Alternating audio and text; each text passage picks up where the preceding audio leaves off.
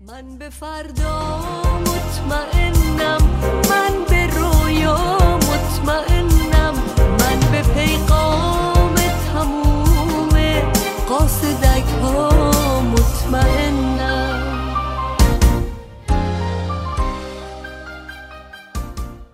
همونطور که در ابتدای برنامه هم خدمتتون عرض کردم، مهمان این هفته رادیوی ایراوا خانم سهیلا دشتی، آموزگار و نویسنده هستند که روز چهارشنبه در خدمتشون بودم و درباره جنگ حماس با اسرائیل گفتگویی داشتیم.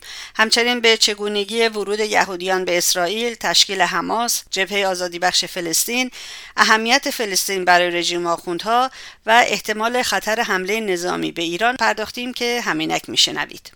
سلام خانم دشتی، خیلی خوش آمدید به رادیو ایراوا. احوالتون رو نمیپرسم خانم دشتی، چون متاسفانه این روزها با توجه به قتل عام مردم فلسطین که بدون شک نقشش توی تهران تعریضی شده، کمتر کسی رو میبینیم که حالش خوب باشه. نیویورک تایمز نوشته بود خانم دشتی که غزه اعلام کرده دست کم 3731 ساختمون در اثر حملات اسرائیل به طور کامل تخریب شدن. بیمارستان ها هم که مورد هدف قرار گرفتن و 1,000,000 نفر از مردم فلسطین بی خانمان شدن. اینا رو نباید فراموش بکنیم. به هر حال خیلی خوش آمدید به رادیو ایراوا. خیلی ممنون، لطف دارین. منم واقعا از صمیم قلب ابراز همدردی میکنم با مردم فلسطین و با مردم غزه و به خصوص تقریبا توی این 3300 نفری که اعلام کردن توی غزه کشته شدن، 1/3 کودک بودن و واقعا خیلی ضایعه بزرگ انسانی هست که این همه جون بازی سیاستمدارایی میشه و به خصوص رژیم که اصلا براشون جون انسان ها ارزشی نداره. امیدوارم که هرچه زودتر این جنگ خانمانسوز تموم بشه. در خدمتتون هستم. خواهش میکنم. همین اشاره کردید به رژیم، منم خواستم بگم که بزن از همین جا شروع کنیم، به خاطر اینکه رژیم توی فلسطین سرمایه‌گذاری های کلان کرده، حالا یا سیاسی بوده یا اقتصادی بوده. با این سوال بحث رو شروع بکنیم که چرا مسئله فلسطین تا این حد توی سیاست خارجی رژیم آخوندها مهمه و به یک موضوع محوری تبدیل شده و محوری شدن این موضوع چه صدماتی به ایران زده، حالا از نظر اقتصادی و سیاسی. اجازه بدین من قبلش فقط به طور خلاصه خیلی سعی میکنم به طور خلاصه یک تاریخچه خیلی کوتاهی از تشکیل دولت به اصطلاح حکومت اسرائیل و این وضعیت بدم، چون چیزی که برای رژیم مهم شده از موقعی هستش که خب به هر حال یک 40 سال از تشکیل دولت اسرائیل گذشته بود و جنگ‌های از قبلش صورت گرفته بود. میتونیم اینو به عنوان یک تغییری که در سیاست یا در وضعیت مردم فلسطین با آمدن رژیم جمهوری اسلامی سر کار اومد اینو توضیح بدم. ببینید مردم اسرائیل یا مردم یهود تاریخچه آوارگیشون به 4000 سال قبل برمیگرده. من میخوام اینو خلاصه کنم بگم که خب خیلی از این یهودی‌ها آمدن اروپا و در تمامی تقریبا دنیا، اگر الان دنیا رو ببینیم، این واکنشی که دنیا به مسئله فلسطین نشون میده یا به مسئله اسرائیل نشون میده یک واکنش بسیار طبیعیه، چون مسئله همه دنیاست به شکلی. یا فلسطینیایی هستن که آواره شدن یا یهودیایی هستن که توی دنیا پخش شدن و یا انسانهایی که از هر دو طرف به هر حال یک احساس عاطفی به یک کدوم از این طرفا دارن. سعی میکنم اینو از جنگ جهانی اول بگم. ببینید موقع که یهودی‌ها که آمدن اروپا، یهودیای اروپا رو میگن یهودیای اشکنازی، تقریبا در تمامی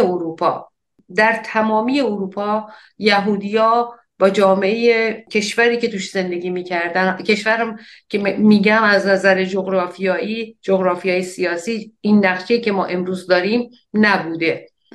تو هیچ جامعه اینا با جامعه‌ای که اونجا بود آمیخته نشدن، هم بستگی نداشتن، نه اینکه نمیخواستن، قبولشون نکردن.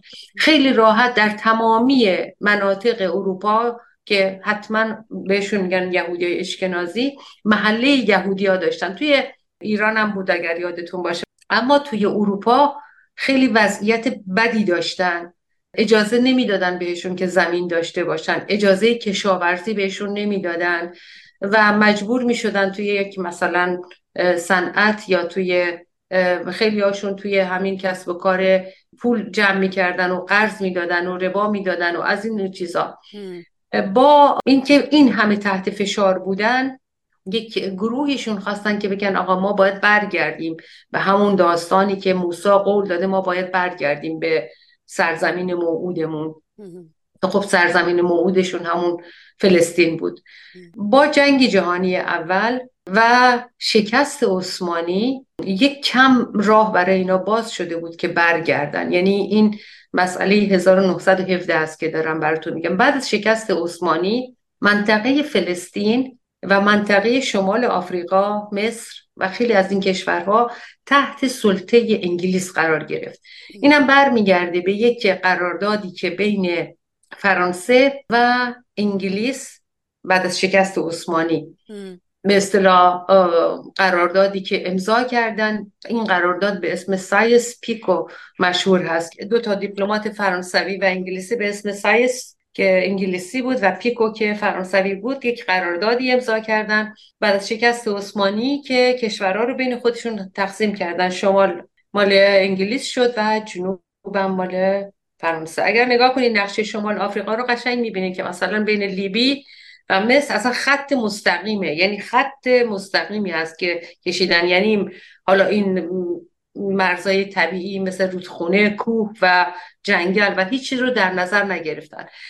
در همین ارتباط به همین راحتی در همین ارتباط چون یهودی‌ها یک کم قدرت گرفته بودن و از نظر مالی به خصوص توی انگلیس یک کمی قوی شده بودن، تونستن یک جلسه ای رو توی پارلمان انگلیس تشکیل بدن و اون موقع بلفور وزیر امور خارجه گفتش که ما موافق هستیم که برگردین شما سر، چون اون موقع گفتم انگلیس صاحب اونجا بود، ما موافقیم برگردیم و یک به اصطلاح چند تا بند نوشتن که برگردن و با فلسطینیا با هم زندگی کنن. سال 1917 است. پیشنهاد قرارداد که آمد 3 تا بند داشت که یکی شناسایی کامل و عادلانه حقوق اعرابی که در اون موقع اکثریت جمعیت فلسطین رو تشکیل میدادند.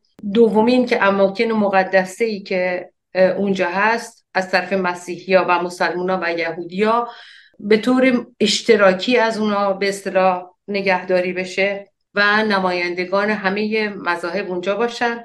تحت هیچ شرایطی نباید هیچ گونه قدرت و اختیارات سیاسی باشه که یهودیا بر فلسطینیا تقدم پیدا کنن.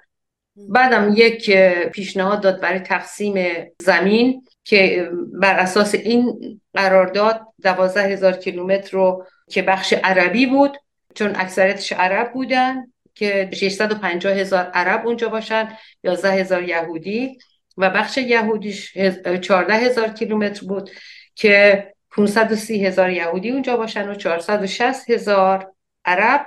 بیت المقدس هم به صورت یک شهر بین‌المللی تحت نظارت سازمان ملل اونجا اداره بشه. خب همچین اتفاقی نیفتاد و بعدم خود بلفور گفتش که شوخی کرده بوده یا اینکه اصلا مار انداخته بوده. اما فعالیت یهودی‌ها ادامه داشت تا اینکه بعد از جنگ جهانی دوم و کشتار وحشتناکی که هیتلر کرد، این نکته رو خیلی در نظر داشته باشین. یک حکومت فاشیست و نازیست چجوری باعث میشه که سرنوشت دنیا عوض بشه. 6 میلیون یهودی توی اروپا کشته شده بودن و خیلی از یهودی‌ها خب پخش شده بودن در سراسر دنیا. به هر حال بنگوریون فرصت رو مناسب میبینه و 16 ماه می 1948 اعلام موجودیت کشور اسرائیل رو میکنه. همون شب مصر و سوریه حمله میکنن، یعنی قبول نداشتن این چیز رو چون اصلا هیچ چیش مشخص نبوده و از اون به اصطلاح 6,000 کیلومتر رو از دست میدن و فقط کرانه باختری رود اردن، نوار غزه و بیت المقدس شرقی در اختیار کشورهای عربی قرار میگیره، چون اون موقع فلسطین به عنوان حکومت وجود نداشته، مصر و سوریه بودن. خب تو همچین شرایطی، یعنی از روز اول تشکیل دولت اسرائیل یا حکومت اسرائیل با جنگ شروع شده. این جنگ ها ادامه پیدا میکنه.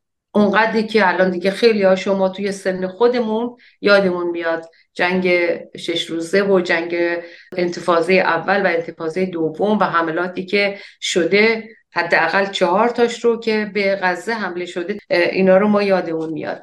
تقریبا در تمامی این جنگایی که شده متاسفانه فلسطینیا توی جنگا شکست خوردن، توی جنگای رو در رو شکست خوردن.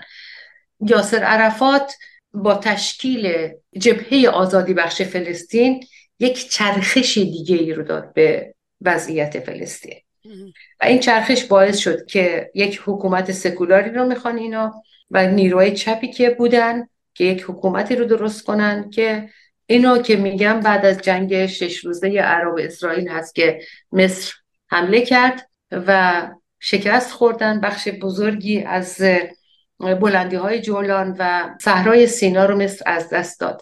چرا یاسر عرفات جبهه آزادی بخش فلسطین رو درست کرد؟ به این علت که بین سادات و اسرائیل بدون این که با فلسطینیا صحبتی بکنن یک قرارداد صلحی به انجام رسید و توی اون قرارداد صلح، من حالا درست یادم نیست که سادات جایزه نوبل صلح گرفت یا نه، ولی به هر حال این لطمه بزرگی به مردم فلسطین بود. جبهه آزادی بخش فلسطین تشکیل میشه و موفقیت‌های خیلی زیادی پیدا میکنه تا اونجایی که اصلا وارد معاملات و مذاکرات بین‌المللی میشه.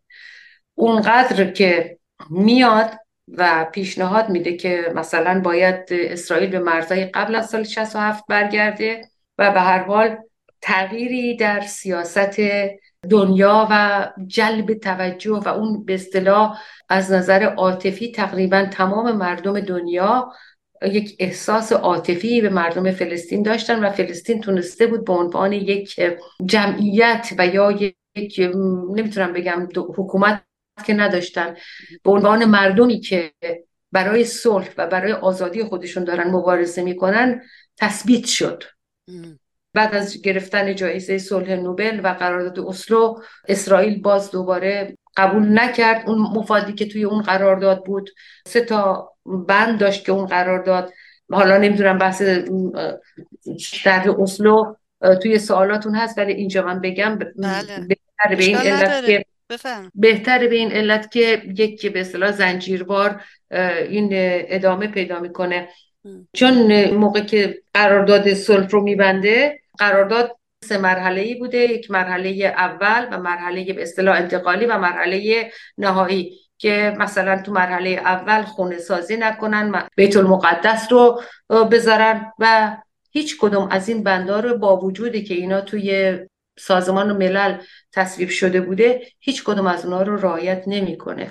یاسر عرفات با اومدن حکومت جمهوری اسلامی دیگه میرسیم به دورانی که دیگه قبل از اینکه جایزه صلح رو بگیره توی ایران هم انقلاب شده بوده، انقلاب اسلامی، و خب یاسر عرفات اومد ایران به این هوا که خب مثلا کمک میکنه و میتونه چیز کنه. بعد از یک مدتی فهمید که نه، اصلا خمینی اون چیزی رو که میخواد اصلا نیست و مسئلهش مسئله فلسطین نیست. مسئله خمینی کشورگشایی و اینی که یک به اصطلاح حکومت اسلامی ام القری درست کنه و مسئلهش مسئله اون نیست. نقل قول میکنن از یاسر عرفات که کمر ما رو شکست و برای همین هست که میره و اون انتفاضه اول رو درست میکنه که دوباره بر میگرده به اصطلاح یاسر عرفات به این معادلات جهانی و مسئله فلسطین مسئله جدیدی میشه که خب خمینی که میبینه، چون برمیگردم سر سوال اولیتون چرا مسئله فلسطین برای رژیم اینقدر مهمه، حرف عرفاته که اصلا فهمیده بود که اصلا براش مهم نیست. رژیم که میبینه عرفات دوباره داره به اصطلاح یک وجهی میگیره و مردم دوستش دارن و داره برمیگرده، عرفات رو سعی کرد بکشه، یعنی فیزیکی محوش کنه. نتونست که میگن اسرائیل این کارو کرد که سمی بهش دادن، معلوم نشد که کی عرفات رو کشت، ولی اینکه یک مواد شیمیایی یا یک سم شیمیایی به عرفات داده بودن خب این واضحه، ولی اینکه کی این کارو کرد معلوم نبود. خب برای جمهوری اسلامی و به خصوص نظریه بنیادگرایی خمینی که هنوز هم، حالا اگر اون دیو بنیادگرایی بود، این گرگ خامنه‌ای، مسئلهشون مسئله کشورگشاییه. مسئله این هستش که اون موقع اگر کشورگشایی بود، الان مسئلهش اینه که اگر همین حرفی که بارها زدن، رفت سوریه، رفت یمن، رفت نمیدونم عراق، افغانستان، وضعیت داخلی ایران اینجوریه که اگر که توی ایران یعنی آرامش باشه، مردم بر علیهش قیام میکنن. جنگ اول ایران و عراق رو یادمون بیاد، 8 سال جنگ. براش مسئله اینجوریه که مهمه، وگرنه نه دلش برای مردم غزه سوخته، نه دلش برای مردم یمن یا عراق یا هر چی. کسی که یعنی کسانی که به خودشون میگن جنگای نیابتی که رژیم توی این همه سال را انداخته، توی 40 سال، و جنگ مشخصی که با مردم ایران داره، این وضعیت رژیم هست. یعنی برای کشورگشایی، برای اینکه قدرت خودشون نشون بده، این مسئله رو وسیله‌ای میکنه. یا اون موقع میگفتن که توی زبان فارسی میگفتن پیرن عثمون میکنه، یا یعنی جنگ افروزی ارتجاع، مثل قرآن سر نیزه کردن عمرو و عاص و معاویه است، و یعنی اصلا ربطی به مردم فلسطین نداره. کما اینکه با وجود اینی که همه میدونن که حماس رو رژیم ازش حمایت میکنه، خیلی از نظرسنجیان نشون میده و من خودم هم شنیدم از کسانی که نزدیک به حماس بودن و از حماس جدا شدن، میگن اگر انتخاباتی الان در غزه صورت بگیره، حماس به هیچ عنوان رأی نخواهد آورد. من یه جای دیگه خوندم که میگفتن حماس رأی بسیاری خواهد آورد، چون دولت خودگردان فلسطین آنچنان قدرتی نداره توی این منطقه. نه ببینین 2006 که انتخابات شد، بردن حماس توی انتخابات به خاطر، چون از نظر ایدئولوژی حماس یک ایدئولوژی بسیار عقب مونده‌ای داره از اخوان المسلمین و میدونین اینا سنی هستن. از قرار نباید که سنیای اخوان المسلمین با حکومت جمهوری اسلامی رابطه نزدیکی داشته باشن. بعد از بهار عربی حتما یادتونه که مرسی رئیس جمهوری مصر که بعد از انقلاب مصر از اخوان المسلمین بود، بله. بعد مشخص شد که نفر رژیمه. نظرسنجی شده راجع به حماس که وضعیت حماس الان چجوریه. این البته این نظرسنجی 3 ماه قبل از جنگ شده، یعنی 3 ماه قبل. فقط نقل قولی که کردم از اینی که میگن خانمی به اسم اسرا، فامیلیش رو یادم نمیاد، که سخنگوی حماس بوده. از 2012 تا 2014 سخنگوی حماس بوده و میگفت حماس الان رأی نمیاره. الان میگن مردم حماس توی آخرین نظرسنجی که مال 3 ماه پیش میگفتن ما موافق آتش بس هستیم میان حماس و اسرائیل. 70% مردم اصلا هوادار حماس نیستن و گفتن حماس با اون قولایی که داده عمل نکرده. خب قول چی داد حماس؟ همون خب چیزایی که رژیم مثلا قول داد به همه خونه میدن، آب میدن، نه فلان میدن، حالا خودشون دارن چجوری زندگی میکنن، مردم دارن چجوری زندگی میکنن. حتی 70% گفتن ما باید کنترل اداری و امنیتی غزه رو به دولت خودگردان فلسطین واگذار کنیم و از نیروهای نظامی که توی حماس هستن خلعیت بشه. بعضیاشون گفتن که ما اگر بخشی از اسرائیل بودیم وضعمون بهتر بود. حالا این یعنی حماس الان توی مردم اون، یعنی الان نمیدونم، چون به هر حال جنگ یک شرایط رو کاملا عوض میکنه، خبرهای خیلی زیادی بیرون نمیاد، ولی حماس قبلش هوادارایی نداشته توی برامون میگین حماس اصلا چگونه تشکیل شد و چجوری شد که اصلا به صورت وزنه در اومد تو معادله اسرائیل فلسطین؟ بعد از اینی که اسرائیل اون قرارداد صلح رو سال 1993 از قبل از اون حماس تشکیل شده بود به عنوان یک جنبش مسلمان. 1980 یعنی دقیقاً بعد از انقلاب ایران 1980 تشکیل میشه حماس و سال 1988 به عنوان حماس خودش رو معرفی میکنه. میگه که اینا بیشتر هوادار همینجور که خدمتون عرض کردم اخوان المسلمین بودن و خب اسم رژیم رو توی این نیاوردن که چقدر رژیم از سالهای به اصطلاح بعد از اینکه یاسر عرفات کشته شد چقدر تونست بین تفرقه بیانداز حکومت کن که حماس به عنوان یک وزنه‌ای، چون انتخابات بود توی 2006 و باعث تعجب همه، حماس این انتخابات رو برد.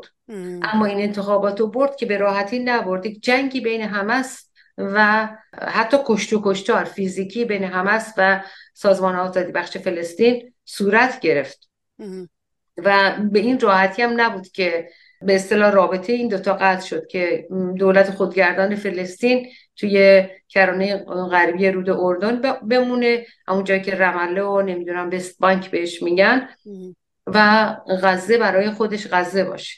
خیلی هایی که رفته بودن میگفتن ما مثلا 1980 حماس یعنی حماس اصلا کاری به مذهب مردم نداشت، مردم میتونستن زنها رو لباس آزاد بپوشن.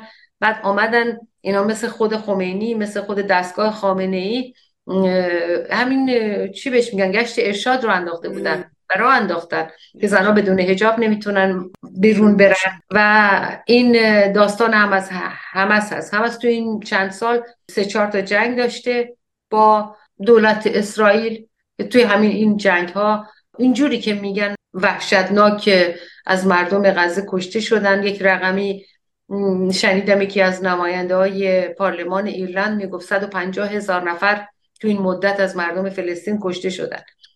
یعنی در مجموع موقعی که ما رژیم جمهوری اسلامی رو دیدیم، از اینکه حماس سر قدرت هست نباید تعجب کنیم، چون کارکرد هر دوتاشون برای سرکوب مخالفا یه مدله.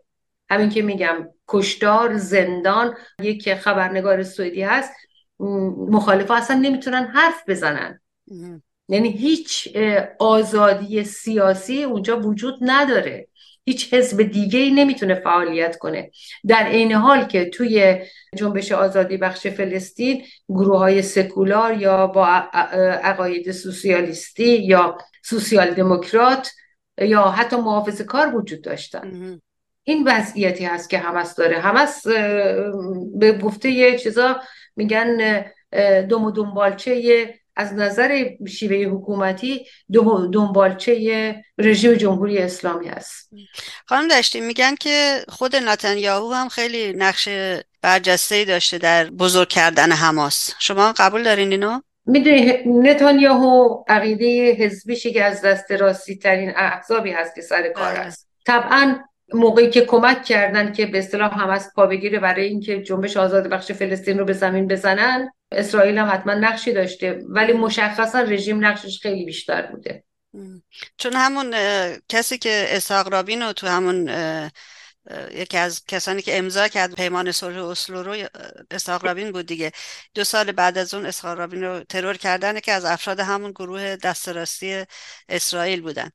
بله، ببینین یکی از اتفاقای دیگه که افتاد که حکومت اسرائیل بیشتر به سمت راست رفت موقعی که شوروی دیگه شوروی نبود.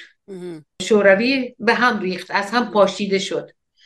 تعداد بسیاری از یهودیایی که در روسیه زندگی می‌کردن بر اساس قوانین، من یه پرانتز باز کنم، بر اساس قوانین حاکم در دولت اسرائیل همه یهودی‌ها میتونن شهروند اسرائیل باشن.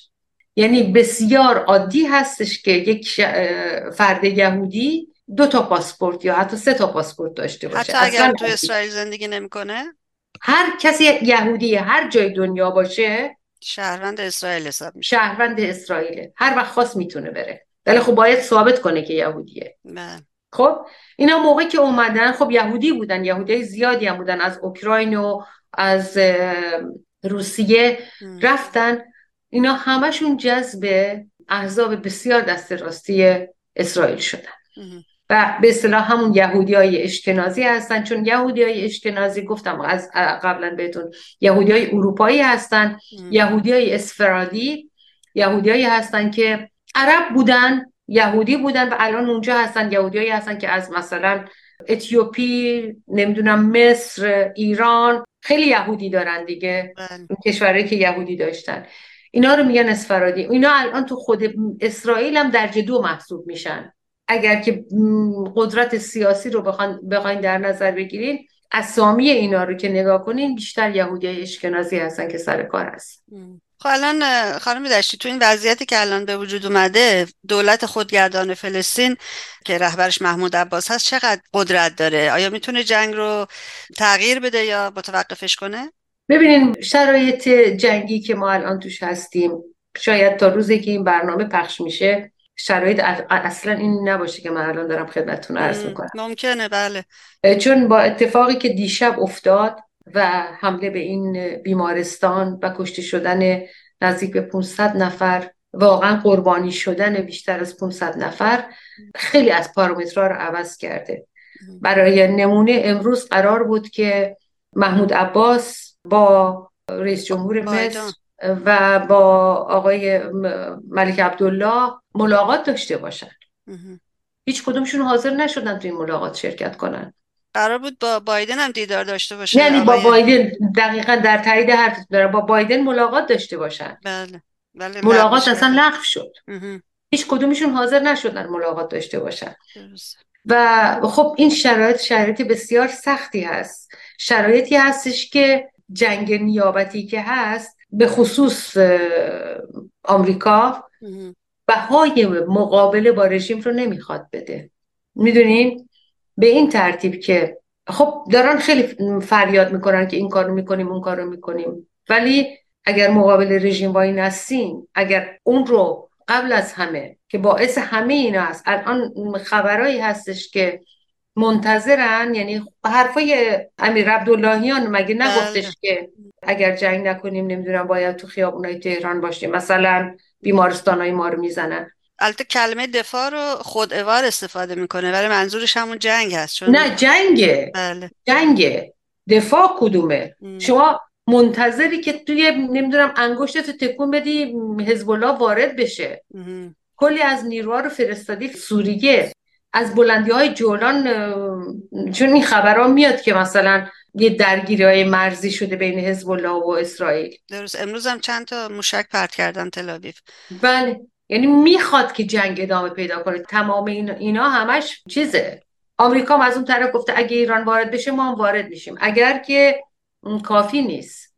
اونا دارن دنبال سند و مدرک میگردن که رژیم دست داره تو این جنگ یا نه. خانم دشتی، نه اونا میدونن رژیم دست داره. بله. گفته که ما فقط میخوایم بدونیم که آیا در اون روز 7 اکتبر فرمانش خامنه‌ای داد خبر داشته یا نه. از این که شما یعنی شما هیچ توی این چند روز 10 روزی که گذشته من فکر نمی کنم یک جای دنیا خبری آمده باشه و اسم ایران توش نباشه. خیلی کشورها در همین جوری هست خانم دشتی. هر خبری به قول شما میاد، هر نشستی که صورت میگیره، همیشه اسم ایران در کنار این جنگ حماس و اسرائیل هست. ولی امروز شنیدم که بایدن یا آمریکا قطعنامه پیشنهادی برای صلح موقت، آتش بس، تا بتونن کمک‌های بشردوستانه رو به مردم فلسطین بیارن، آمریکا وتو کرده این رو و شاید همین دلیل وتو کردن باشه که باش دیدار نکردن. نه یا دلیل دیگری داره؟ نه دلیلش حمله دیشب به بیمارستان بود. دلیلش حمله دیشب به بیمارستان بود. خود هم محمود عباس، شما سوالتون این بود که آیا محمود عباس میتونه صلح رو برگردونه؟ محمود عباس الان در شرایطی هستش که به تنهایی نمیتونه همچین کاری بکنه. اگه جامعه جهانی کمک نکنه به تنهایی نمیتونه همچین کاری بکنه. خب جامعه جهانی که الان عملا در طرف اسرائیل قرار گرفتن. جامعه جهانی اگه آمریکا رو سردمدار جامعه جهانی بدونیم، عملا در کنار اسرائیل قرار گرفت. چون مثلا وزیر خارجه آمریکا میره اسرائیل و میگه من به عنوان یک یهودی اومدم اینجا، نه به عنوان وزیر خارجه آمریکا. خب دروغ که نمیگه یهودی. نه دروغ نمیگه، ولی این درسته. ولی هدفش رو وقتی که میگه یعنی من به عنوان طرفدار اینها اومدم. یا بایدن وقتی میگه من به عنوان دوستی دارم میرم، یعنی که حمایت 100% آمریکا. خب به هر حال ببینید حمایت 100% هست. ببینید ما به عنوان کسانی که توی خاورمیانه هستیم، بله، به هر حال حالا اینکه چرا مسئله فلسطین، همه ما چه بخواهیم چه نخواهیم تحت تاثیر این جنگ قرار خواهیم گرفت. و چون توی خاورمیانه هستیم منافع جنگ به ما نخواهد رسید تا اون موقعی که شر اصلی رو، سر مار رو هدف نگیریم. یعنی اینی که حالا هرچی آمریکا میخواد بگه، هر کاری میخواد اسرائیل بکنه، چون اینا برای حفظ خودشون ممکنه خیلی کارا رو بکنن. دشمنی که ما میدونیم، یعنی همه میدونن، ایرانی ها میدونن که این آتش رو توی خاورمیانه بلندتر کرده و بیشتر دامن میزنه، حکومت جمهوری اسلامیه. بی خود میکنن اسم ایران میارن، چیزی به اسم ایران وجود نداره. خامنه ایه. هیچ کدوم میگن ایران یا تهران.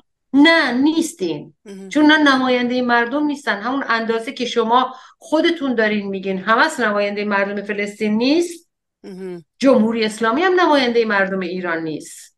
دقیقا. الان همه اینا دارن میگن حماس نماینده مردم فلسطین نیست دیگه. میگن جنگ حماس با اسرائیل. بله. ولی نمیگن جنگ فلسطین با اسرائیل. ولی فلسطینیا دارن ضربه اصلیشو میخورن. ولی فلسطینیا داره ضربه اصلیشو میخوره. روی این کلمات اگه دقت بکنیم متوجه میشیم که رژیم برای فرار از مشکلات داخلی خودش، چون همشون گفتن ما هم خوب میدونیم، میگه حفظ نظام از اوجب واجباته. حتی اگر دروغم بگی، حتی اگر امام زمانم شهید کنی، باید بمونه. خانم دشتی، ولی این تمرکز زیاد روی کلمه ایران که شما الان بهش اشاره کردید، خطر جنگ نداره برای کشورمون که مثلا اسرائیل هم حمله بکنه، چند پایگاه هسته‌ای بزنه، از اون ور آمریکا حمایت اسرائیل کنه؟ من این رو نظر خودمو دارم میگم، همش نظر خودمه. بله. این رو همچین چیز نمیدونم. تنها کاری که آقای بایدن میخواد بکنه و تنها کاری که همه میخوان بکنن که این جنگ رو همون محدود اونجا نگه دارن. بقیهش حرفه. کی از این محدود کردن جنگ بیشتر مثلا احساس قدرت میکنه؟ ببینید ایران یک کشور بسیار بزرگیه. با اون فاصله اسرائیل میتونه چی کار بکنه؟ خب آغازگر یک جنگ میشه که نه، مردم یعنی ایران خودش میدونه اگه که وارد بشی ضرر میکنه. منظورم اینه. بله با نیروی نیابتیش میخواد به جنگه، ولی حتی اعلامم نمیکنه که در جنگ با حزب الله، یعنی بخواد حالا بلندش بیاد. ببینید اسرائیل یک ضربه بسیار سنگین خورده. اصلا شوکه شدن. یک ضربه بسیار سنگین خورده.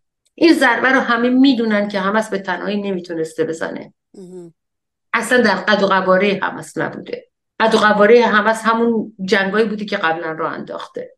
حالا هر چقدر بگن تونل درست کرد، فلان درست کرد، هر کاری کرد، همه میدونن ولی اسم نمیارن. خب ایران کشور بزرگی، 1,648,000 کیلومتر مربع وسعت داره. تمام اسرائیل به اندازه استان خراسان هم نیست. خودش میدونه. آقا چجوری باید بخواد به جنگ ادامه بده؟ تو 10 تا جبهه که اسرائیل نمیتونه به جنگ با جمعیت 5 میلیونی. خب خانم دشتی، حمایت بی‌دریغ آمریکا از اسرائیل در واقع جنگ آمریکا میشه علیه. آمریکا جنگ افغانستان رو تجربه کرده. آمریکا تازه پاش از افغانستان گذاشته بیرون. آمریکا با چه بدبختی جنگ عراق رو تموم کرد. آمریکا نمیخواد یه جبهه دیگه باز کنه که. یعنی اینا تمام اینا تبلیغات رژیمه که اگه ما نکنیم اونا میان. نمیان. آخه چجوری آمریکا میاد یه جبهه دیگه رو برای خودش باز میکنه؟ آمریکا میگه اگرم کمک میکنم تو همون محدوده اسرائیله. چرا؟ این سوال رو باید بپرسی. چرا کشور عربی وارد نمیشن از مردم غزه حمایت کنن؟ چرا؟ خب همین، هیچ کس نمیخواد این جنگ بزرگتر بشه. تنها کسی که میخواد این جنگ از منطقه بیاد بیرون رژیمه. اونم با شیادی، با دروغ گفتن، با من فقط میتونم بگم با چیزایی که مخصوص خود خامنه‌ای و رژیمه. چون این رژیم رو ما مردم ایران خوب میشناسیم. رژیم موقعی که میاد توی اروپا با عبا و عمامه که نمیاد، با روزبه پارسی میاد. توی آمریکا با آریان طباطبایی میره. آخه اون موقعی که ما میگفتیم که کسی باور نمیکرد که استاد دانشگاه پرینستون نفرش. شما بهتر میدونی پرینستون کجا، یا نمیدونم فارغ التحصیل هاروارد کجاست. هر کدوم از سابقه اینا رو بخونی 4 ورقه نمیدونم سابقه تحصیلی و کتاب دارن. خب تبلیغا رو میکنه. مگه ما یادمون رفته داستان تحریما رو وردارید رژیم جنگ میکنه؟ الان هم همون داستان ممکنه بشه. آقا این الان رژیم وحشی میشه، ممکنه وحشی بشه، پس تحریما رو وردارید. ببینید رژیم موقعی که 6 میلیارد دلار که برای رژیم چیزی نیست. درست. 6 میلیارد دلار برای یک کشوری که 80 میلیون جمعیت داره، برای هر چقدر پول باشه پول یه ماه خرجش هم نیست. به محضی که بهش دادن فهمید آمریکا ضعیفه. بله، احساس قدرت کرد. احساس قدرت میکنه. پاشو دراز میکنه از گلیم خودش. ولی هماوردی به جز مردم ایران نداره از اون طرف. تمام اینا از ترس اون اتفاقی هستش که داره تو ایران براش میفته است. یعنی ما نقطه ترس رژیم رو میفهمیم. اگر که بتونم حرفمو جمع کنم. بله. خانم دشتی، شما اشاره کردین به اینکه ایران شرایط جنگ عراق رو تجربه کرد. واقعا اون موقع کسی نمیتونست سخن باز کنه علیه رژیم به اون صورت. خب آیا الان شرایط بهتری نیست برای قیام و برای سرنگونی رژیم، چون آخونده یا خامنه‌ای مشغول جنگ حماس و اسرائیل هست؟ همیشه برای قیام لحظه جالبیه. ببینین اتفاقا در دوران جنگ، خب همینجور که گفتین خمینی بعد از اینکه زهر خورد، چرا زهر خورد الان دارن میگن. حالا من نمیدونم، این آقای مظفر بود فامیلیش، آمده بود توی تلویزیون خود رژیم که میگفت که گفتن آقا نمیدونم خزانه خالی، پول نداریم، فلان نداریم، چنان نداریم، گفت جنگو ادامه بدیم. جنگو باید ادامه داد. همه اینا رو بهش گفتن. ببینین نمیگه که ما مستقیم از مجاهدین شکست خوردیم، مستقیم ترسیدیم. اینا رو که نمیگه.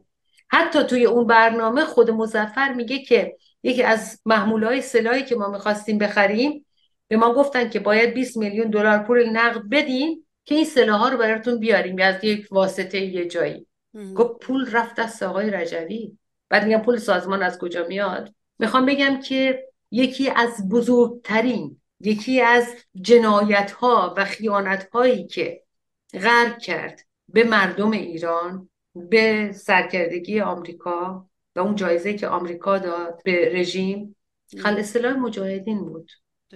خب حالا میگین که مثلا توی این شرایط مردم بلند شن. بله حتما شرایط خوبی هست، حتما شرایط خوبی هست، اما شما نگاه کنین رژیم نتونست اون توی خود ایران دارم میگم با این تبلیغاتی که راه انداخته، الان چی برداشته نوشته از این بنرهای بزرگ زدن تو خیابون دیگه کم آوردن صهیونیست حرامزاده.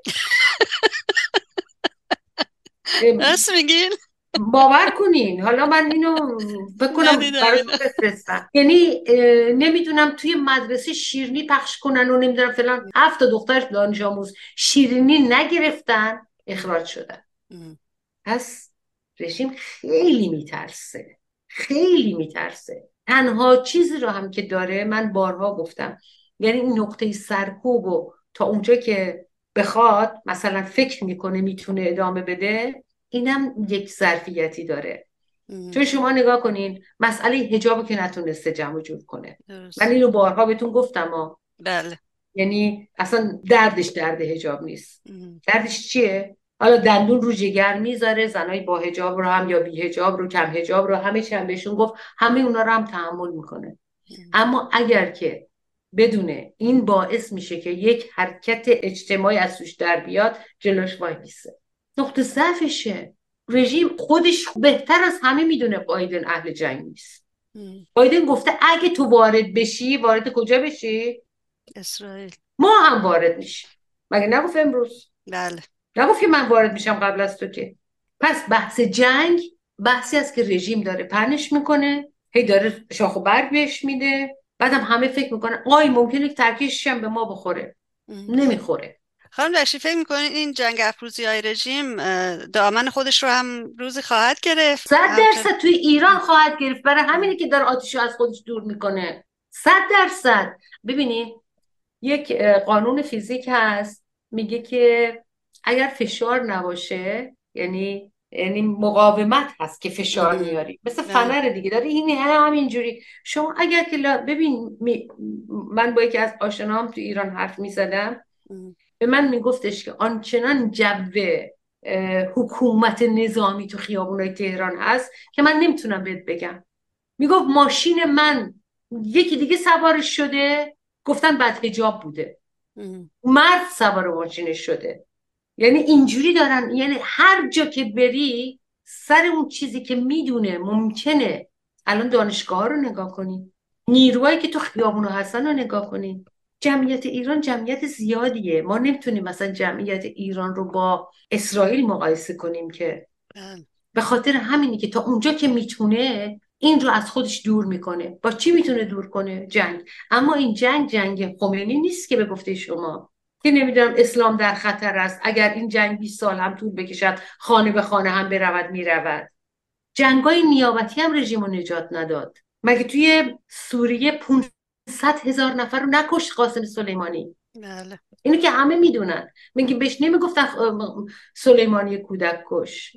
توی یمن این همه آدم کشته شد. توی عراق به شرح ایزن الان حشد و شبی دیگه حرفاشو نمیخونن، تو عراق داره میارتشون تو ایران. یعنی نتونست. با جنگ میتونه 1 ماه 2 ماه، چون این جنگ خانمان سوزیه، شاید آتیشو از خونه خودش دور کنه، ولی نمیتونه بیشتر.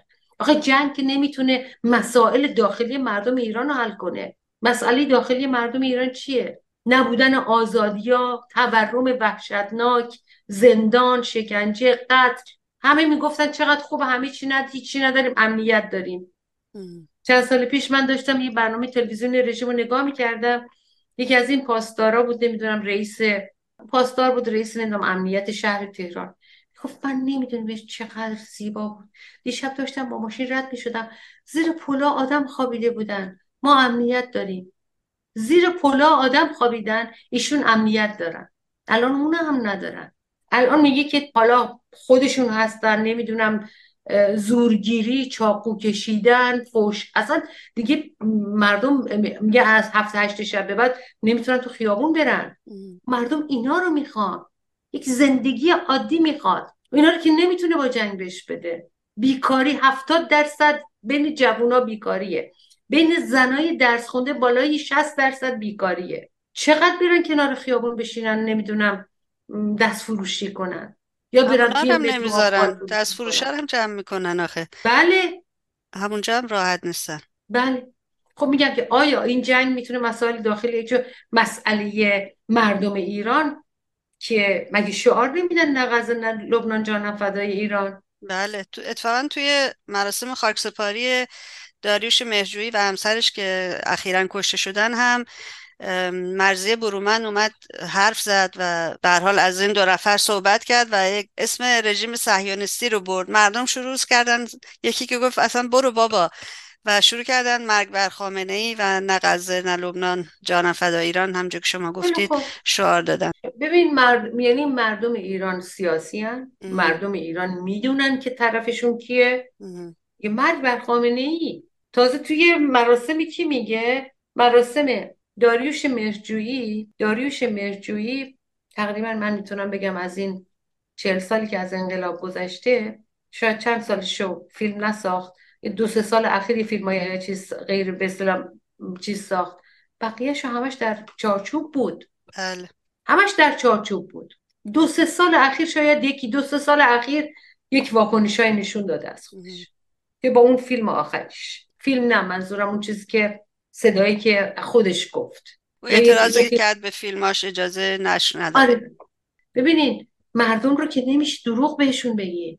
مردم ایران سیاسی هن. سیاسی ترین مردم روی کره زمین، نمیتونی بهشون دروغ بگی. سرکوب کردی آره، ولی با جنگ که دیگه موقعی که خزانه خالیه شما داری نمیدونم دیگه همه میدونن با قاچاق اسلحه و قاچاق مواد مخدر و اینا داری پولتو تامین میکنی.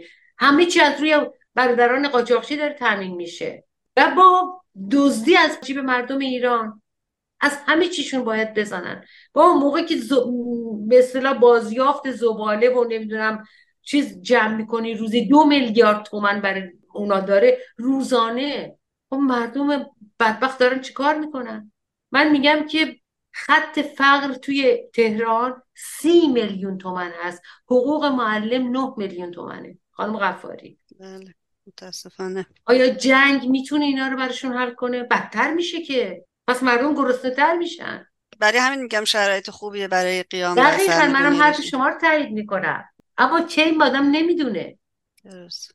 یعنی رژیم فکر میکنه، خامنه ای فکر میکنه که میتونه مثلا ادای خمینی رو در بیاره و با یه حالتی مثلا اعلام کنه که آره مردم پشت یکیشون اینقدر وقیح بود، کدوم از این رژیمیا میگه امام فرمان بده 1 میلیارد مسلمون میان پشتش. تو 1 میلیارد آخه چجوری میان پشتش؟ تو همین الانم که تظاهراتشون. نگاه کنی تنها جایی بله. که یه کسی پرچم رژیم رو برده بود بالا، ام. یادم نیست تو کدوم کشورها بود، یه دونه فکر کنم نمیدونم لندن بود کجا بود یادم نیست، که خبرنگارش هم رفت اونجا، ایرانی از حسابش پاک شدن. خانم داشتی این پیامی که آقای رجوی دادن که سر مار تروریسم و بنیادگرایی در تهران هست الان جنبه بین‌المللی پیدا کرده، یعنی مخصوص ایرانیان نیست دیگه.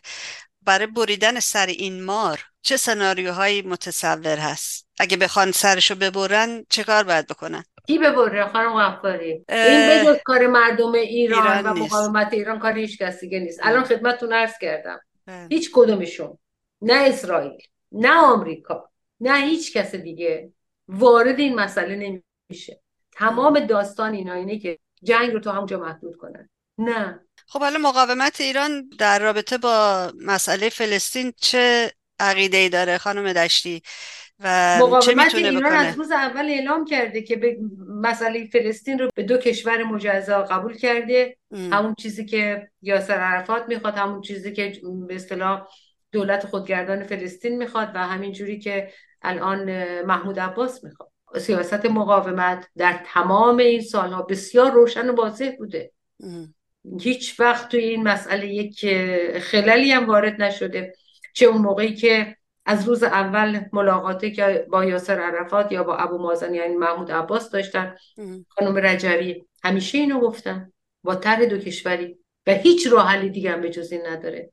یعنی حق مردم فلسطین رو برای داشتن یک کشور به رسمیت بشناسن، چون اینا ملت هستن، دولت ندارن.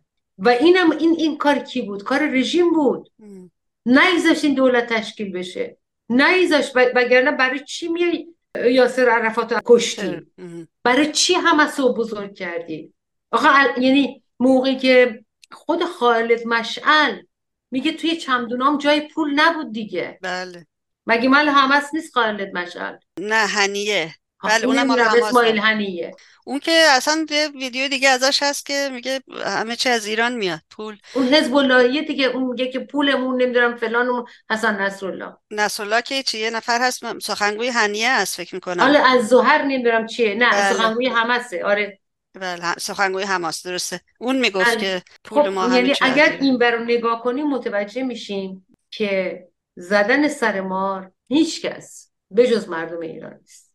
یعنی اگر کسی فکر کنه، یعنی این شما نگاه کنیم، من اصلا نمیخواستم اسمشو بیارم، رضا پهلوی و فاشیستای اطرافش که خودش هم همون طرز تفکر رو داره، چه کف و دستی میزنن و منتظرن که مثلا با یه بمبارون رژیم سرنگون بشه. نمیشه همچین چیزی.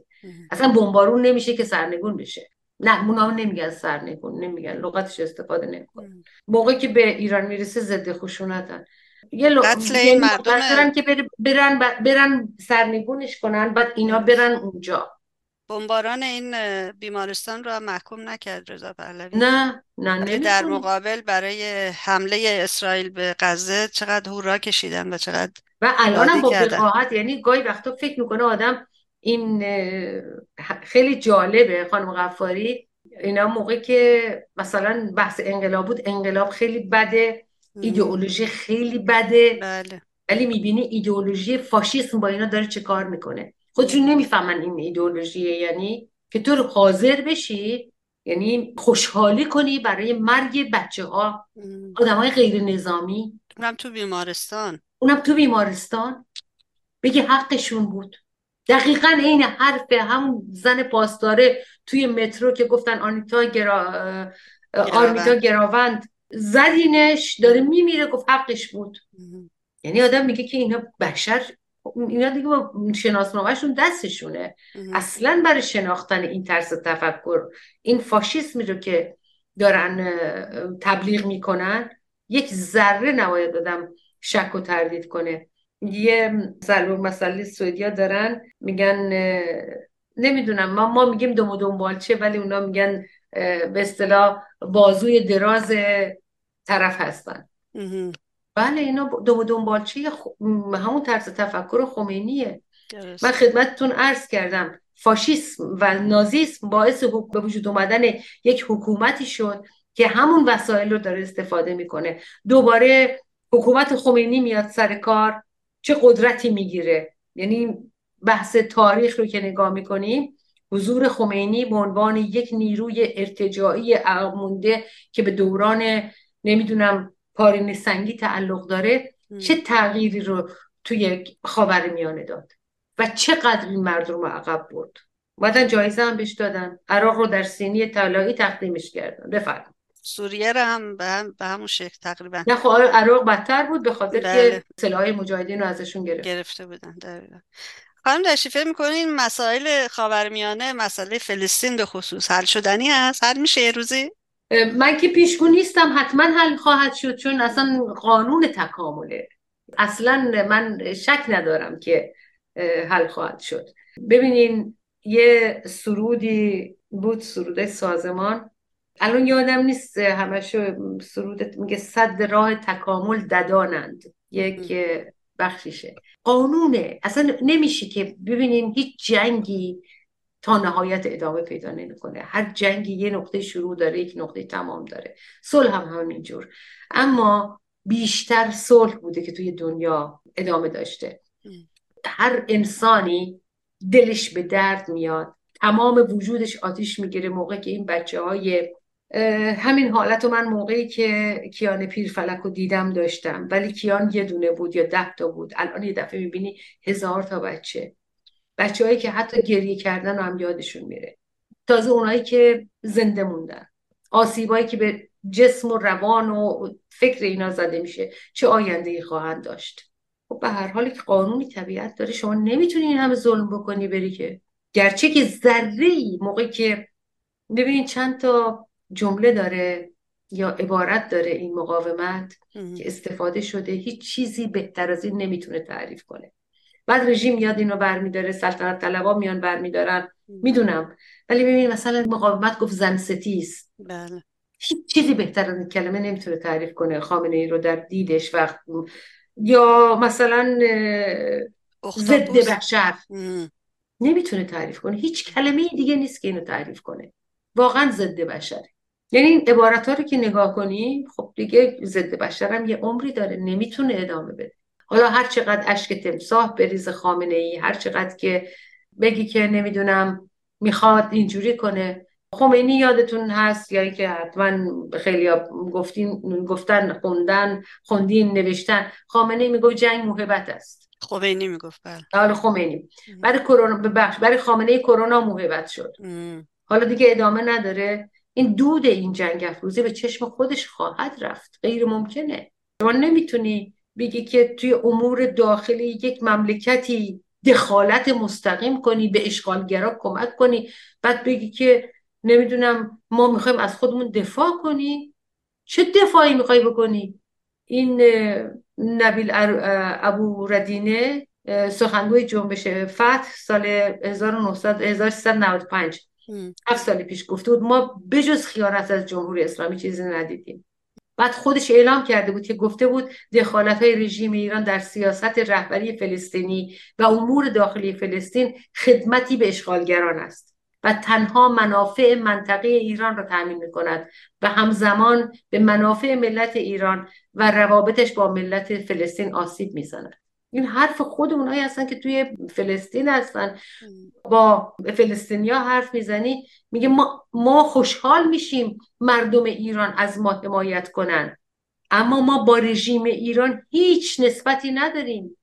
اون کاری که رژیم ایران توی سوریه کرد با کشتن اون همه آدم، میدونیم همین کار هم به سر ما خواهد آورد. اما خب مردم غزه دستشون جایی نیست. بابا یه زندان بزرگی براشون ساخته، از همه جا هم قطعا این مدت که دیگه آب و برق و نمیدونم غذا و همه چیز روشون بسته. و کشورهای عربی هم اجازه نمیدن همینایی که قرار بود نه از غزه اخراج بشن وارد کشوراشون بشن. واقعا جای درد اونجا شاید بیشتر باشه، به هر حال اونا همه عرب هستن و همزبان. درد سنگین تری هست اونجا خانم داشتی. نه واقعا وحشتناک. آدم فکر میکنه که مثلا ما، گاهی وقتا آدم میگه که وای مثلا از شرایط خودش خسته میشه، ولی موقعی که نگاه میکنه، من اگر یک لحظه خودمو جای اون مادر فلسطینی بذارم، واقعا اگه زنده بمونم، خب زندگیه بعد از اون، واقعا زندگیه. بعضی هم هستن خانم داشتی هم مسئله مسلمان بودن این افراد رو، کشورها رو مطرح میکنن که مشکل هستن، و هم مسئله نفت رو در خاورمیانه میگن مشکل اصلی هست. به قول این شما داستان اسلام خیلی برای من جالبه م، که موقعی که این اتفاقا مثلا توی آمریکای لاتین میفته، تو م، هایتی این اتفاقا میفته کما که دیدیم افتاد، یا توی کلمبیا که م، این گریلاهای فارک بودن که میکشتن و میبردن و تجاوز میکردن و مواد مخدر میفروختن، اصلا کسی نمیگه اینا مسلمونن، اصلا نمیگه. در این حال که مثلا همین یهودیایی که سر کارن کسی نمیگه یهودیا، م. کسی نمیگه نمیدونم مسیحیای. بس چون این بحث اگر بخوایم مثلا یک جوری برای یک سوال بسیار سخت یک جواب خیلی راحت پیدا میکنیم، اصلا حل مسئله نیست. فرض کنیم، فرض محال که محال نیست، م، ما فرض میکنیم اسلام بره، م. نباشه اصلا، نباشه، آیا وضعیت مردم خوب میشه؟ از فردا اعلام کنیم. و جالبی قضیه اینه که تمام اینایی که آمدن این حرفا رو میزنن، بیشترشون در کشورهای دموکراتیک که سکولاری زندگی میکنن، که اگر همکارشون یا رئیسشون یا نمیدونم راننده اتوبوس حجاب داشته باشه، جرئت ندارن بهش بگن چرا حجاب داری. اما به اینجا که میرسه، چون خیلی راحته، به جای اینکه اسم خامنه ای رو بیاری، به جای اینکه اسم مبارزه رو بیاری، بگی تقصیر اسلامه، خیلی راحته. به جای اینکه مبارزه رو به الان بکشونی، خب من چه کار کنم با حضرت محمد؟ فکر کن که تقصیر اسلامه، رفت مرد نیست دیگه. مگر اون کسی که اون جنایت ها رو داره میکنه به اسم اسلام الان نیست؟ خب مقابل اون وایسا. نه، اون موقع میشه ضد خشونت. بعد میگه ایدئولوژی بده، ولی خودش حاضر میشه که بقیه رو به کشتن بده. مسئله نفت هم مسئله جدیه، شاید نفت مهمتر از اسلامه. بعد اسلام هم میاد که قبایی میکنن رو تن نفت. من اونو نمیدونم چقدره، چون دیروز یا پریروز فکر کنم بایدن تحریما رو از روی رژیم ونزوئلا برداشت. گفتش که مادورو قول داده که انتخابات آینده انتخابات آزادی باشه. چقدر خوب. همه میدونین چی گفتن؟ واقعیت قضیه، شرکت شورون، شرکت بریتیش پترولیوم، شل، شرکت های نفتی بزرگ دنیا رو دارم میگم، و یکی دیگه شون یادم نمیاد، گفتن آقا ما الان به نفت نیاز داریم، جمع کن. به بایدن گفتن بله، اونو میتونم بگم. ولی بحث اسلام بسیار بحث، چون مذهب آدما یک چیزی هست که نمیتونی بهشون بدی، نمیتونی ازشون بگیری، یک چیزی هست انتخاب میکنن. برخلاف جمهوری اسلامی که مذهب داره استفاده میکنه برای سرکوبا. بله. یعنی مثلا توی سوئد، برای نمونه دارم میگم، یکی از غیر مذهبی ترین کشورهای دنیاست. موقع کریسمس که میشه، 4 هفته قبل از کریسمس، کلیساها پره که برن آهنگای مذهبی رو گوش بدن، چون میگن ما یادمون میفته به بچگیمون. پر میشه. الان خیلی رسم شده عروسیاشون رو تو کلیسا میگیرن. دهه 60 و 70 اصلا اینجوری نبوده. من پرسیدم. روی همین اصل بحث مذهب رو، و به خصوص با این اتفاقی که به اسم مذهب توی اروپا افتاده، و با اون جنایت‌هایی که کلیسای کاتولیک کرد بر علیه مردم، و با انقلابی که مردم کردن بر علیه کلیسا، اگر که ما مقابل بنیادگرایی مذهبی نجنگیم، که به گفته خانم رجوی 100,000 بار از اتمی خطرناکتر است برای دنیا، هیچ کاری نکردی. یعنی میخوای با مذهب بجنگی، نمایندش اینه رو زمین الان، بجنگ. با مذهب ارتجاعی میخوای بجنگ. چون خیلی راحته بگی خب من مسلمان کارشون ندارم.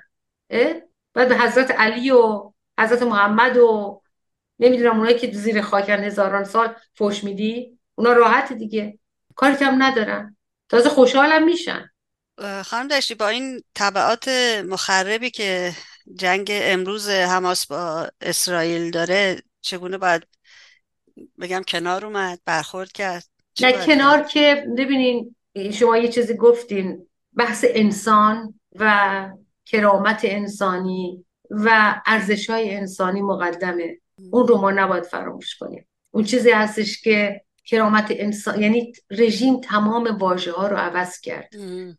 این رو نباید از دست بدیم در مقابل رژیم. نه فقط به خاطر رژیم، به خاطر انسانیت. موقعی که میبینیم، ببینین تمام دنیا، یعنی سیمپاتی، احساس عاطفه، احساس دلسوزی، کمک کردن، احساسای انسانیه، ما اینا رو نباید از دست بدیم. میخوای باش کنار بیای، اول از همه ببین موقعی که اون بچه‌ای که با خاک روی صورتش و خونی که شیارگونه روی صورتش رو قرمز کرده، نمیتونی ساکت بمونی. بله که باید محکوم کنی، هر کی که میخواد باشه، هر کی که میخواد باشه. من تسلیتی که مریم رجوی برای پرزیدنت عباس فرستاده، ام. واقعا خوندم، احساس کردم که قدر انسانی چقدر توی این پیام دیده میشه. نوشته به خاطر فاجعه هولناک و جنایت علیه بیماران و بیگناهان در بیمارستان غزه که خامنه‌ای و رئیسی از آن خوشحالند و فکر میکنن به آن هدف رسیدن، تسلیت میگم. بار دیگر تایید میکنم استفاده از موضوع فلسطین به عنوان یک وسیله و ابزار رسم دیرین رژیم فریبکار آخوندها در ایران بوده است. در نتیجه قیمت محاصره قطع آب و برق و سوخت و غذا را مردم بیگناه غزه میدهند. این قابل قبول نیست و برخلاف قوانین بین المللی و انسان دوستانه است. فاشیسم جنگ افروز دینی حاکم بر ایران دشمن اصلی صلح و همزیستی است و باید هدف قرار گیرد. بار دیگر تایید میکنم استفاده از موضوع فلسطین به عنوان یک وسیله و ابزار رسم دیرین رژیم فریبکار بوده است. این حرف هاست دیگه. ببینین فرقی نمیکنه کی باشه، بله که باید محکوم کنی، توی کار یک غیر گزارش، انسانی داره میکنه. درسته، دقیقا درست میگه شما. یک گزارشی از روزنامه‌نگار نیست، یک فرد عادی بود، یک گزارشی داشت میداد از وضعیت غزه. میگفت که بعضی خانواده ها بچه هاشون رو تقسیم میکنن به جاهای مختلف که پناه ببرن، که مبادا اگر که بمب و مکانی که اونجا هستن اصابت بکنه همه خانواده از دست نرن. و بسیاری از این بچه ها اسم و فامیل و مشخصات خودشون رو کف دستشون دارن، براشون نوشتن کف دستشون که اینجوری بتونن پیداشون کنن و بدونن کی هستن. واقعا دردناکه، دردناکه واقعا.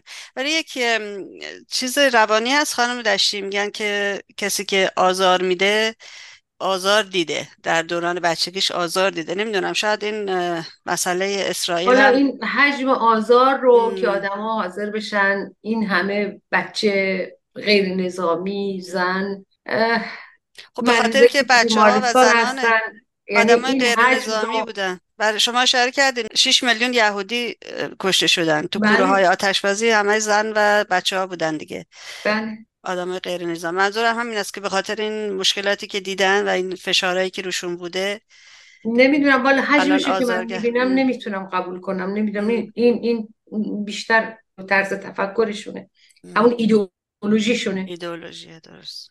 بله، وگرنه هیچ دیگه نمیتونه باشه. ام. ایدئولوژی خمینی که میگه انسان برش ارزشی نداره، ضد بشره. هیتلر، فاشیسمه، بقیه برش ارزش ندارن. موقع که میگی ما و اونا، خودتو بالاتر از بقیه میبینی، اینجوری میشی. ام. یکی از کارهایی که من همیشه فکر میکردم که آخه انسان به شکل همه شکلمون شبیه همه، هیچ آدمی نیستش که مثلا چشماش کف پاش در بیاد. درست. حالا رنگامون یه کمی با هم فرق میکنه، ولی جای قلب و جای نمیدونم کلیه و همه چی، مغز و همه، یعنی فیزیولوژی انسان در تمامی دنیا یکیه. ام. خب این چی میشه که از این انسان چی ساخته میشه که حاضر میشه یکی رو شکنجه کنه، حاضر میشه آدم ها رو بریزه تو کوره آدم سوزی، حاضر میشه که بمب بندازه رو سر بیمارستان. اول ایدئولوژی. چه کار میکنن؟ میگن که دیهیومانیزیشن. ام. اول میاد بقیه رو از انسان بودن توهی میکنه. یهودیا رو توی دوره تمام اروپا، نه فقط دوره هیتلر، نشونه بهشون میدادن که اینا بفهمن یهودی هن، که بعد بتونن هر کاری خواستن باشون بکنن. یعنی یهودی که پول میداد، مثلا تمام پولش مال شاه بود توی انگلیس. شاه اگر میخواست یه روزی میرفت پولاشو میگرفت، کسی هم کاری باش نداشت. خب حالا میاد میگه که اون ذهن چیز برای که دشمن رو بسازی، عربا بدن، عربا کثیفن، عربا فلانن. خب یعنی من یهودی برترم، بهترم، میتونم این کارا رو بکنم. اما همه این کارو نمیکنن که، همه نمیرن که تو دستگاه این طرز تفکر. چقدر یهودی ها هستن که همین الان دارن توی اسرائیل تظاهرات میکنن، تو خود اسرائیل، توی تل آویو، بر علیه نتانیاهو، برای صلح. همه که اونجوری نمیشن، اما دستگاه حاکم میره آدمایی مثل خودشو پیدا میکنه. وگرنه هیتلر که نمیتونست این همه آدم بکشه، یه نفر بود. این ایدئولوژی بود که با اینا این کاری کرد. شبم با آدمای خیلی خوبی بودن، میرفتن خونهشون، دست رو سر بچهشون میکشیدن، با بچهشون غذا میخوردن، برای بچهشون اسباب بازی میخریدن. همین کاری که پاسداره میکنه، با دستای خونالودی که آدما رو شکنجه کرده، کتک زده، کشته، میره سر خونه و زندگیش. خیلی هم مثلا نمازشو هم میخونه. یعنی اول اون پروسه‌ای که اینا رو، همون کاری که مسجد با اینا کرده، میدونم بسیجی ساختن و هشت شعبی ساختن و اینا یک پروسه هست دیگه. الان توی یک فیلم کوتاه امروز دیدم، الان میخوان مثلا 30,000 تا میگن طلبه رو بفرستن مدارس. خب میخواد اینا رو ازش تربیت کنه، نتونسته، اما نتونسته. 40 سال نتونه، 40 سال دیگه هم نمیتونه آدم ها رو اونجوری تربیت کنه. میخواد ولی یه گروهی میرن این خودش میشن. درسته. اسم ایدئولوژی آوردیم خانم دشتی. یاد سلطنت طلبه افتادم که با ایدئولوژی قهر هستن، ولی نه خب اونا ایدئولوژی دارن. اتفاقا دقیقا. دارن. من همین رو خدمتتون عرض کردم، خودشون فکر نمیکنن که ندارن. درسته. وگرنه این ایدئولوژی فاشیسم رو مثل یک، به اصطلاح چی میگن، یه رودخونه از کله سرشون تا نوک پاشون دیده میشه. چرا ایدئولوژی ندارن؟ اسمشون نمیتونن بیارن. و که فاشیسمه، یه فاشیسم مطلق، یعنی کسی که میره ثابتی براش میشه پیغمبر. یک آدمه که این همه آدمو شکنجه کرده، عکسشو میذاره بالای سرش، بعدم میگه کم کردن، خوب کردن. خب این ایدئولوژیش نداره. یعنی واقعا میگه ایدئولوژی نداره. میگه پس انسانیت کجا رفت؟ فقط خودشون فکر میکنن نداره، وگرنه بقیه میدونن. انسانیت بالا. میگه دین رو، ما دین رو برای مردم آوردیم، نه مردم رو برای دین. تازه خدا میگه یعنی انسان بالاتر از دینه، برای انسانیته. خب موقعی که اونو نداشته باشی، از این که تازه به خودشون هم میگن ایرانی، عاشق فرهنگ ایران. قلبشون همیشه سعدی میتپه. نگفت بنی آدم اعضای یک پیکرند؟ اون سعدی بود دیگه، 700 سال 800 سال پیش. چی هستی شما؟ با وقاحت هم می‌نویسن کمشونه. خب این ایدئولوژیش با ایدئولوژی خمینی چه فرقی میکنه؟ فقط اون کت و شلوار داره، او بی‌حجابه، همین. تازه خیلی هاشون هم تو همون دستگاه کار میکردن برای رژیم. اصلا یعنی من فکر میکنم تمام اونایی که اسم دارن، یعنی چون به هر حال سلطنت طلبان یه عمری دارن دیگه، اونایی که با شاه بودن که مردن دیگه، تموم شدن. اگه مونده باشن همشون همسنای فرار پهلوی هستن، 4-5 سال از جنتی کوچیک‌ترن. نمیدونم دیگه 80-85 دیگه باید باشن. بقیه توی جمهوری اسلامی بزرگ شدن.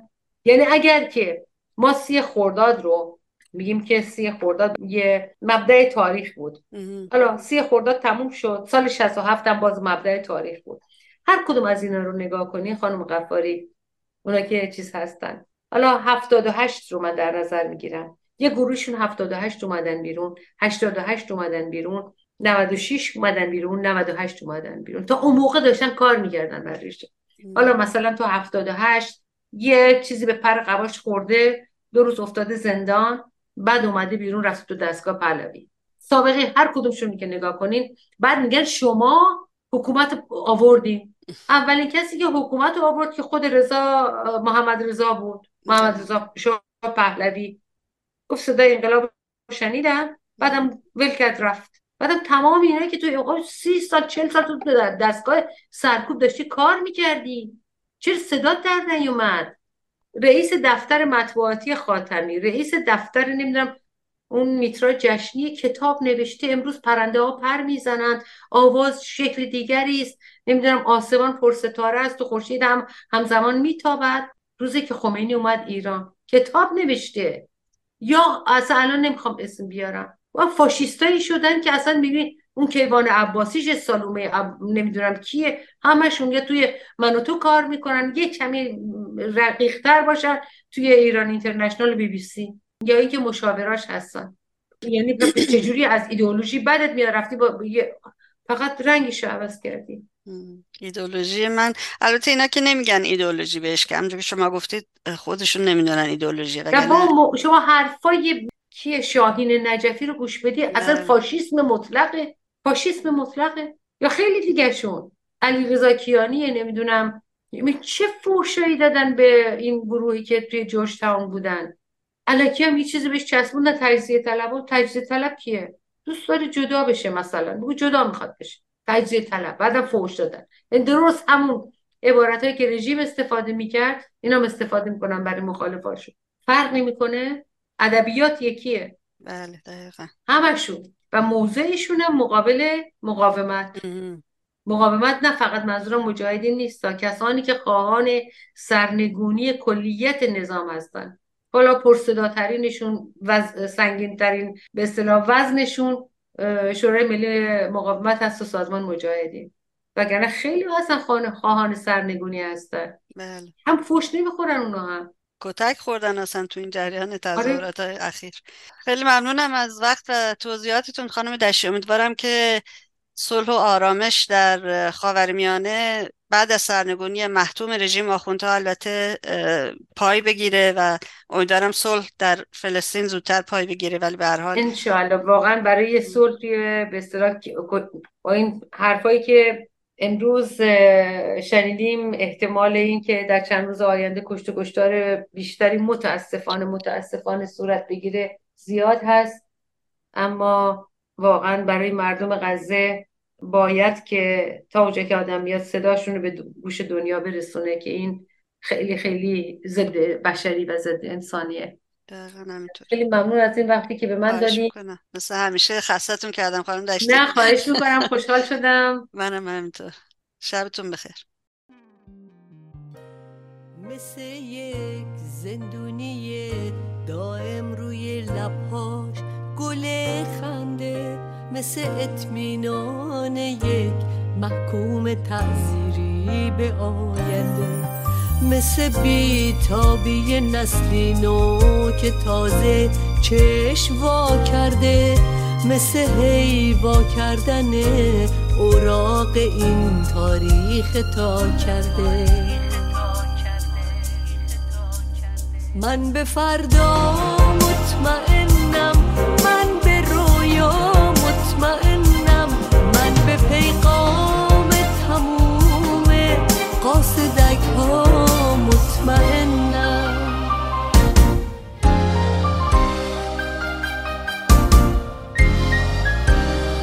من میدونستم که قحطی میره بارون میزنه، این پرنده دل به پرواز از دل و جون میزنه. من میدونستم درخت خشک آزادی ولی باز توی فصل شکفتن حرف از خون میزنه. شهر اما پاسخش رو خوب داد، پنهون نشد. من میدونستم که عشق از پستو بیرون میزنه. من به فردا مطمئنم، من به رویا مطمئنم، من به پیغام تموم قاصدک ها مطمئنم.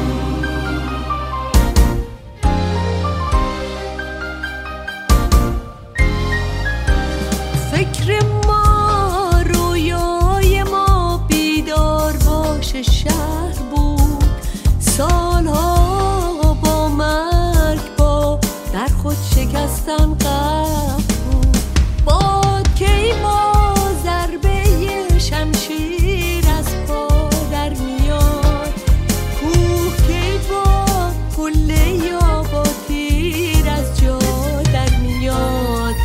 مثل شعر حافظه 6 قرن نامی راست باز، مثل آزادی که 100 بار هم بگی گیراست باز. من به فردا مطمئنم، من به رویا مطمئنم، من به پیغام تموم قاصدک ها مطمئنم، من به پیغام تموم قاصدک ها مطمئنم.